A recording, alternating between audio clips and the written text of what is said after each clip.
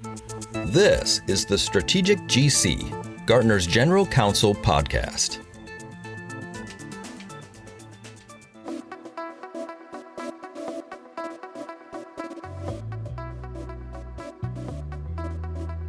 Thanks for listening to the Strategic GC podcast. I'm your host, Eliza Krigman. We know a lot of general counsel have compliance reporting into them or serve as both GC and Chief Compliance Officer. So today we're going to discuss how to encourage employees to speak up about misconduct. This is always a challenge for organizations, but more so in the era of hybrid and remote working.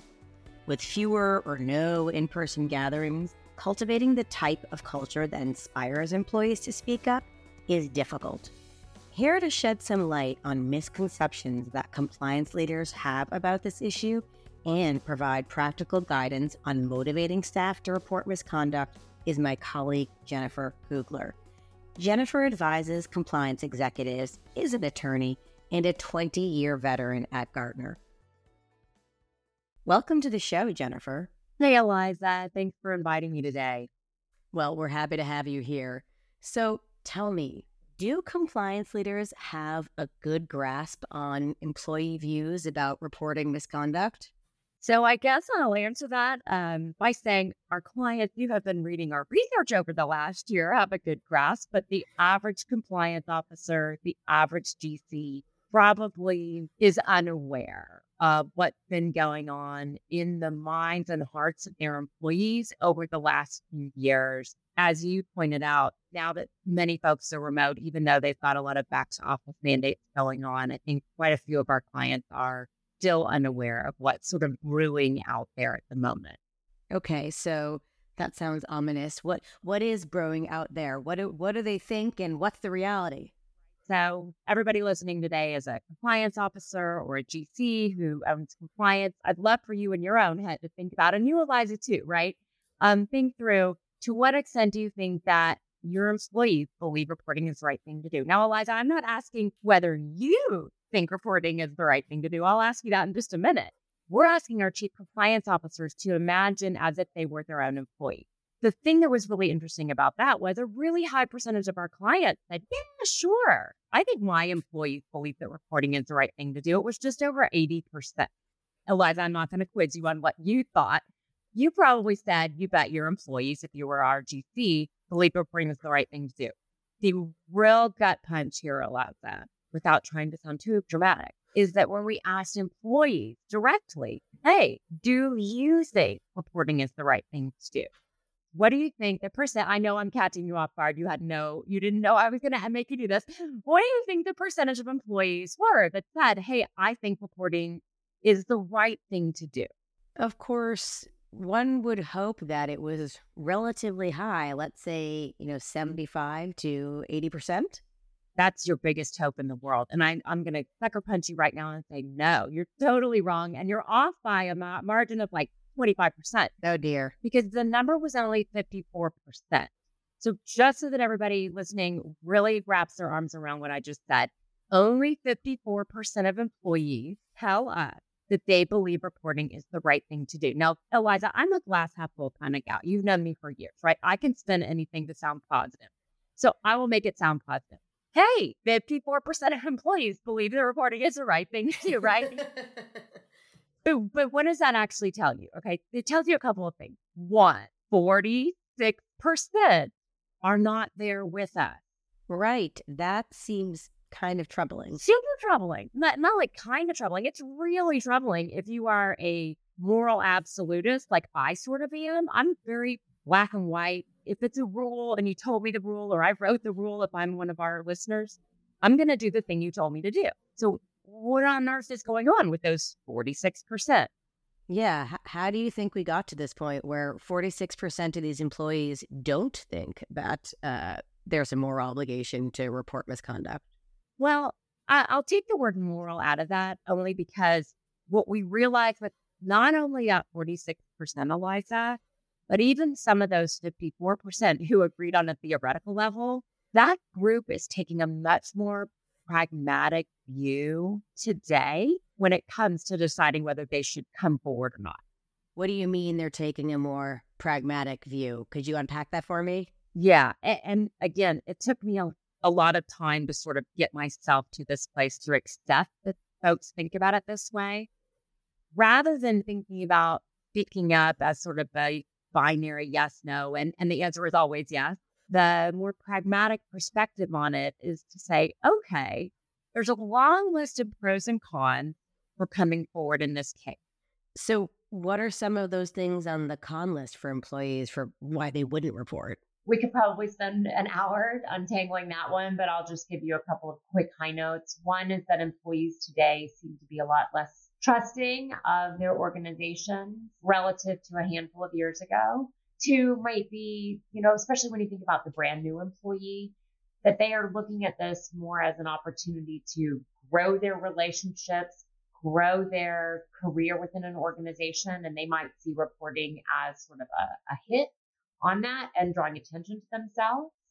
And then the last sort of element here, which has loomed large for a long time for our clients, but I think is particularly acute in some of the things that sort of hovered at the macro level during the pandemic, is I think there's anxiety amongst employees that if they were to come forward, they wouldn't be treated kind of safely within the process. There's that fear of retaliation that has been ever present that I think is particularly, or remains particularly acute today. Got it. Thanks for clarifying. So I feel like you're telling me that the traditional emphasis from compliance and legal leaders that speaking up is the right thing to do, and this is part of what the company espouses as its value, isn't working for staff today or isn't resonating with them. Is that right?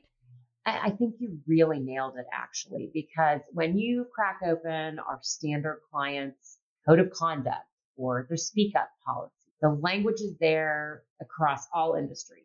Come forward, speak up. It's the right thing to do. It is there. I challenge anybody listening to this podcast today to go ahead and look at your own and see if you use that language. And I think the assumption has been for decades now, if I say it, if we put it there, employees will believe it and they'll move forward with it and they'll do the thing that I've asked them to do. What we now know to be true is A, they're not even with us, as we said, many of them. And so we have to sort of think about how can we reframe the messaging that we're putting out to employees and change some of their beliefs and their thinking so that they're going to be more likely to believe that reporting is the right thing to do, so that they will come forward if they see something that doesn't look right. Got it. So at least we understand now the problem and some of the misconceptions out there, but what can we do about it? What should the proposition be to employees on this? Yeah, and I love, Eliza, your use of the word proposition, because that's actually how we tried to frame it on our end, sort of a spinoff from the employee value proposition that so many organizations use. We said employees today need what we're calling a reporting value proposition. And I love that tagline because I think it really resonates with a lot of our clients in conversation with their HR peers. There are really three things that are part and parcel to this reporting value proposition. They are, one, an employee believing that they can trust in your process. And a lot of that, by the way, on the trust piece of the puzzle is grounded in a sense of fairness and a sense of transparency. Employees need to believe that there's some sort of benefit to them individually. P.S., Eliza, if you just say it's good for the company, which is a benefit to the organization, get no credit on that one, which is tough for our clients. The last one, which again is one of these that a lot of our clients have been working really hard on for a long time, employees need to feel that they'll be treated safely, meaning that they won't be retaliated against if they were to come forward. Okay, well, this, makes sense from a 30,000-foot cliff view, but how do you get to the nuts and bolts of doing it? I mean, I think highlighting that it benefits employees is particularly interesting. Really, what's in it for me? Why should I care? It's totally true. The what's in it for me universe that we're all now living in, it's tough to swallow if you're a tried and true ethics and compliance person like I am, right? But that's sort of the state of affairs with employees. One other thing before I kind of share a couple of ways that folks can make some improvements near term. in looking at those three different things that I mentioned, right? Trust, benefit, safety, you don't really get a lot of credit if you can simply tell me, I can tell you, Jennifer, that we were fair. I can tell you, Jennifer, that there is some sort of benefit. Where you get the credit is an employee believing it and knowing it and feeling it. That's what's going to cause them to change their mind that reporting is the right thing to do. And that's what's going to be the thing that gets them to want to come forward. So are you saying you have to show instead of tell? What's the difference here? What's the distinction you're getting at? That's actually a great distinction. And I'm mortified that had never come to my mind in all of these many nights talking about it, Eliza. But that's totally right. Like, it's not just tell me, it's show me and help me believe you and get me to believe you when you are showing and telling me these things. So I think we have time to get into the specifics of one of these three elements. Can you tell me how you make a reporting process more trustworthy? On the trust piece, it's really about showing and telling and getting employees to believe that you've been as transparent and fair as you can be on both the reporting process itself and on the discipline. And I'm going to put in the parking lot the discipline piece in the puzzle for a second, because I want to hover over transparency and fairness in the reporting process. If you are at step 0 on this one, there's so much for the taking. It's really remarkable.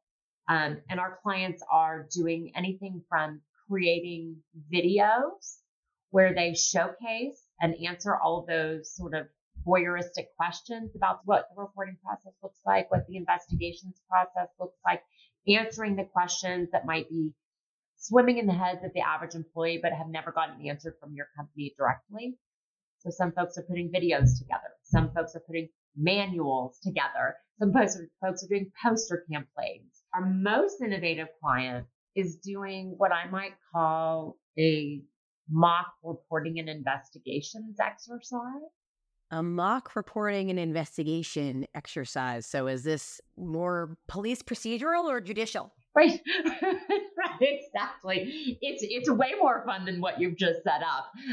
The idea is you get a team of people together, and during this, whether it's a half an hour, 45 minutes, an hour, however much time you can give to this for a small team, you're not teaching them the ins and outs of the misconduct. So let's take theft of technology as an example. You're not trying to teach them what that means. What you're trying to help them do during this 30-minute exercise is to appreciate in conversation and discussion, what are their options when they see Eliza stealing some sort of piece of technology from the organization? What are the options, right? Do I go to my manager? Do I report anonymously? If I report anonymously, what kind of information do I need to have, et cetera, et cetera? And over the course of the 30 minutes, they're going through all those different decision junctures that your average employee sitting on information might have to go through, wondering, questioning, et cetera. Okay, let's recap. I've been naughty, and my fellow colleagues are thinking about the various ways that they might turn me in. Right, exactly. They're kind of wondering, do I speak up to my manager? Do I call the hotline? Do I talk to Eliza directly? The manager who is facilitating these mock exercises isn't there to help with right answer. They're really to help sort of shepherd the group through all those decision junctures so that at the end of the half hour or 45 minutes, the team can say, we've gone through this in our heads. We've decided we are going to take this approach, right? We're going to turn Eliza in. We're going to do it anonymously on the hotline. And we understand what that would look and feel like. And here's the interesting thing, Eliza. A year later, do you think your team would actually remember if they had agreed a year ago to turn you in or not? I actually think that they would, because it sounds like a really thought-provoking exercise. It is meant to be thought-provoking, but I think chances are solid. Maybe they will, maybe they won't. What they likely really remember, though, because they've already built the muscle memory on this, is they're going to remember that there is a process sitting out there for them and that there is this anonymous hotline, or that they do have the ability to go to their manager. The idea is, even if they forget that they turned Eliza in or didn't turn Eliza in, They've built the muscle memory to appreciate that the reporting process and the investigations process is reliable, it's durable, and it's just hanging out there for the next time Eliza missteps. You're probably fired at that point, Eliza. Oh dear, I'm in trouble now. Right. Or for the next thing that they see that doesn't look right. Got it. So I guess it's the act of, going through this process that helps employees realize that it is trustworthy. It's something they can rely on. And that's the spirit of this, right? It's not just me telling you as the compliance officer, hey, trust in our process. It's actually me, the compliance officer, sharing back data about the process, sharing back data about how many calls into the hotline were substantiated year over year and how that has trended.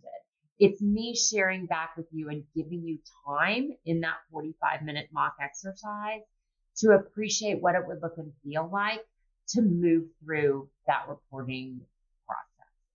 Got it. Okay, one more question, and it's a tough one. So we have talked about, really making a wholesale change to the way that companies encourage and oversee their messaging around reporting misconduct. But where should GC or compliance leaders get started? If they were going to do one thing tomorrow, what is that thing they should do?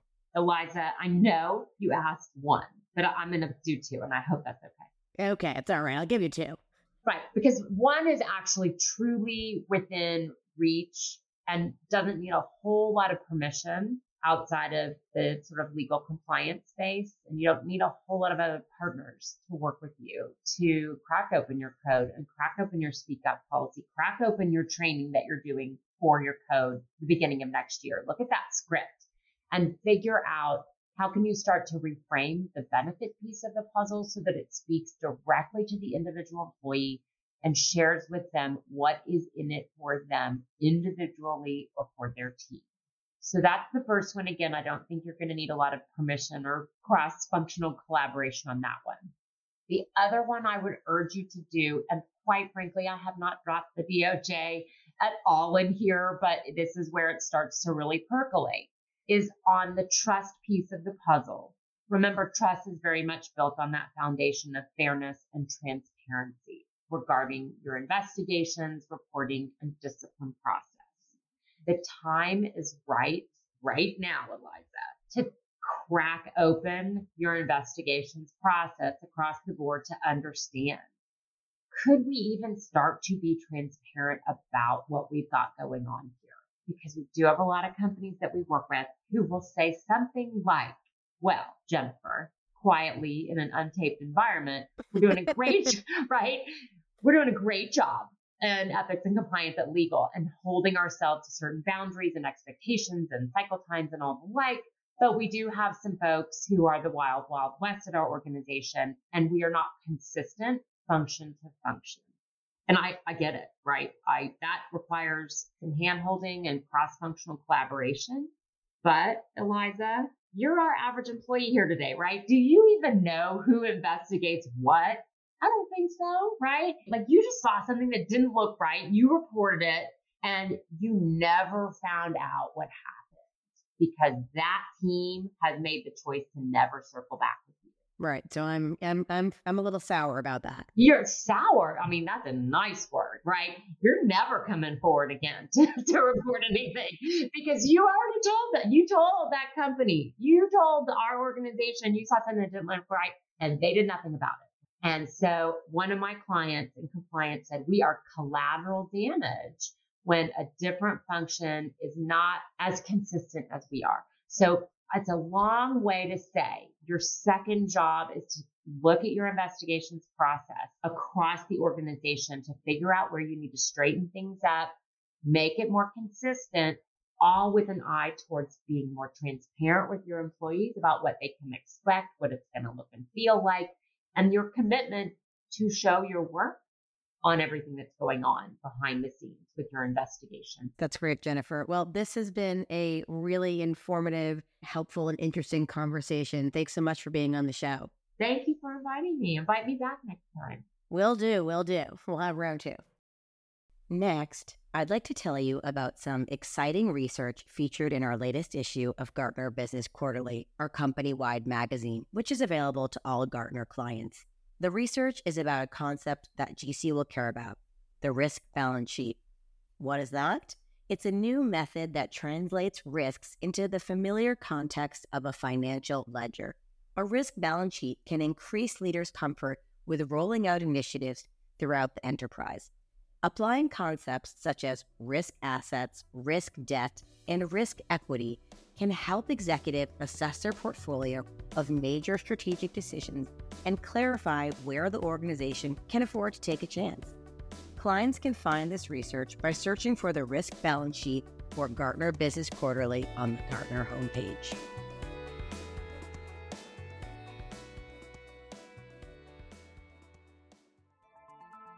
Please subscribe and share the episode with your colleagues. Thank you for listening. Gartner podcasts are a production of Gartner, the world's leading research and advisory company, equipping executives across the enterprise with indispensable insight, advice, and tools to achieve their mission-critical priorities. You can learn more at Gartner.com. All content in Gartner podcasts is owned by Gartner and cannot be repurposed or reproduced without Gartner's consent. Gartner is an impartial, independent analyst of business and technology. This content should not be construed as a Gartner endorsement of any enterprise's product or services. All content provided by other speakers is expressly the views of those speakers and their organizations.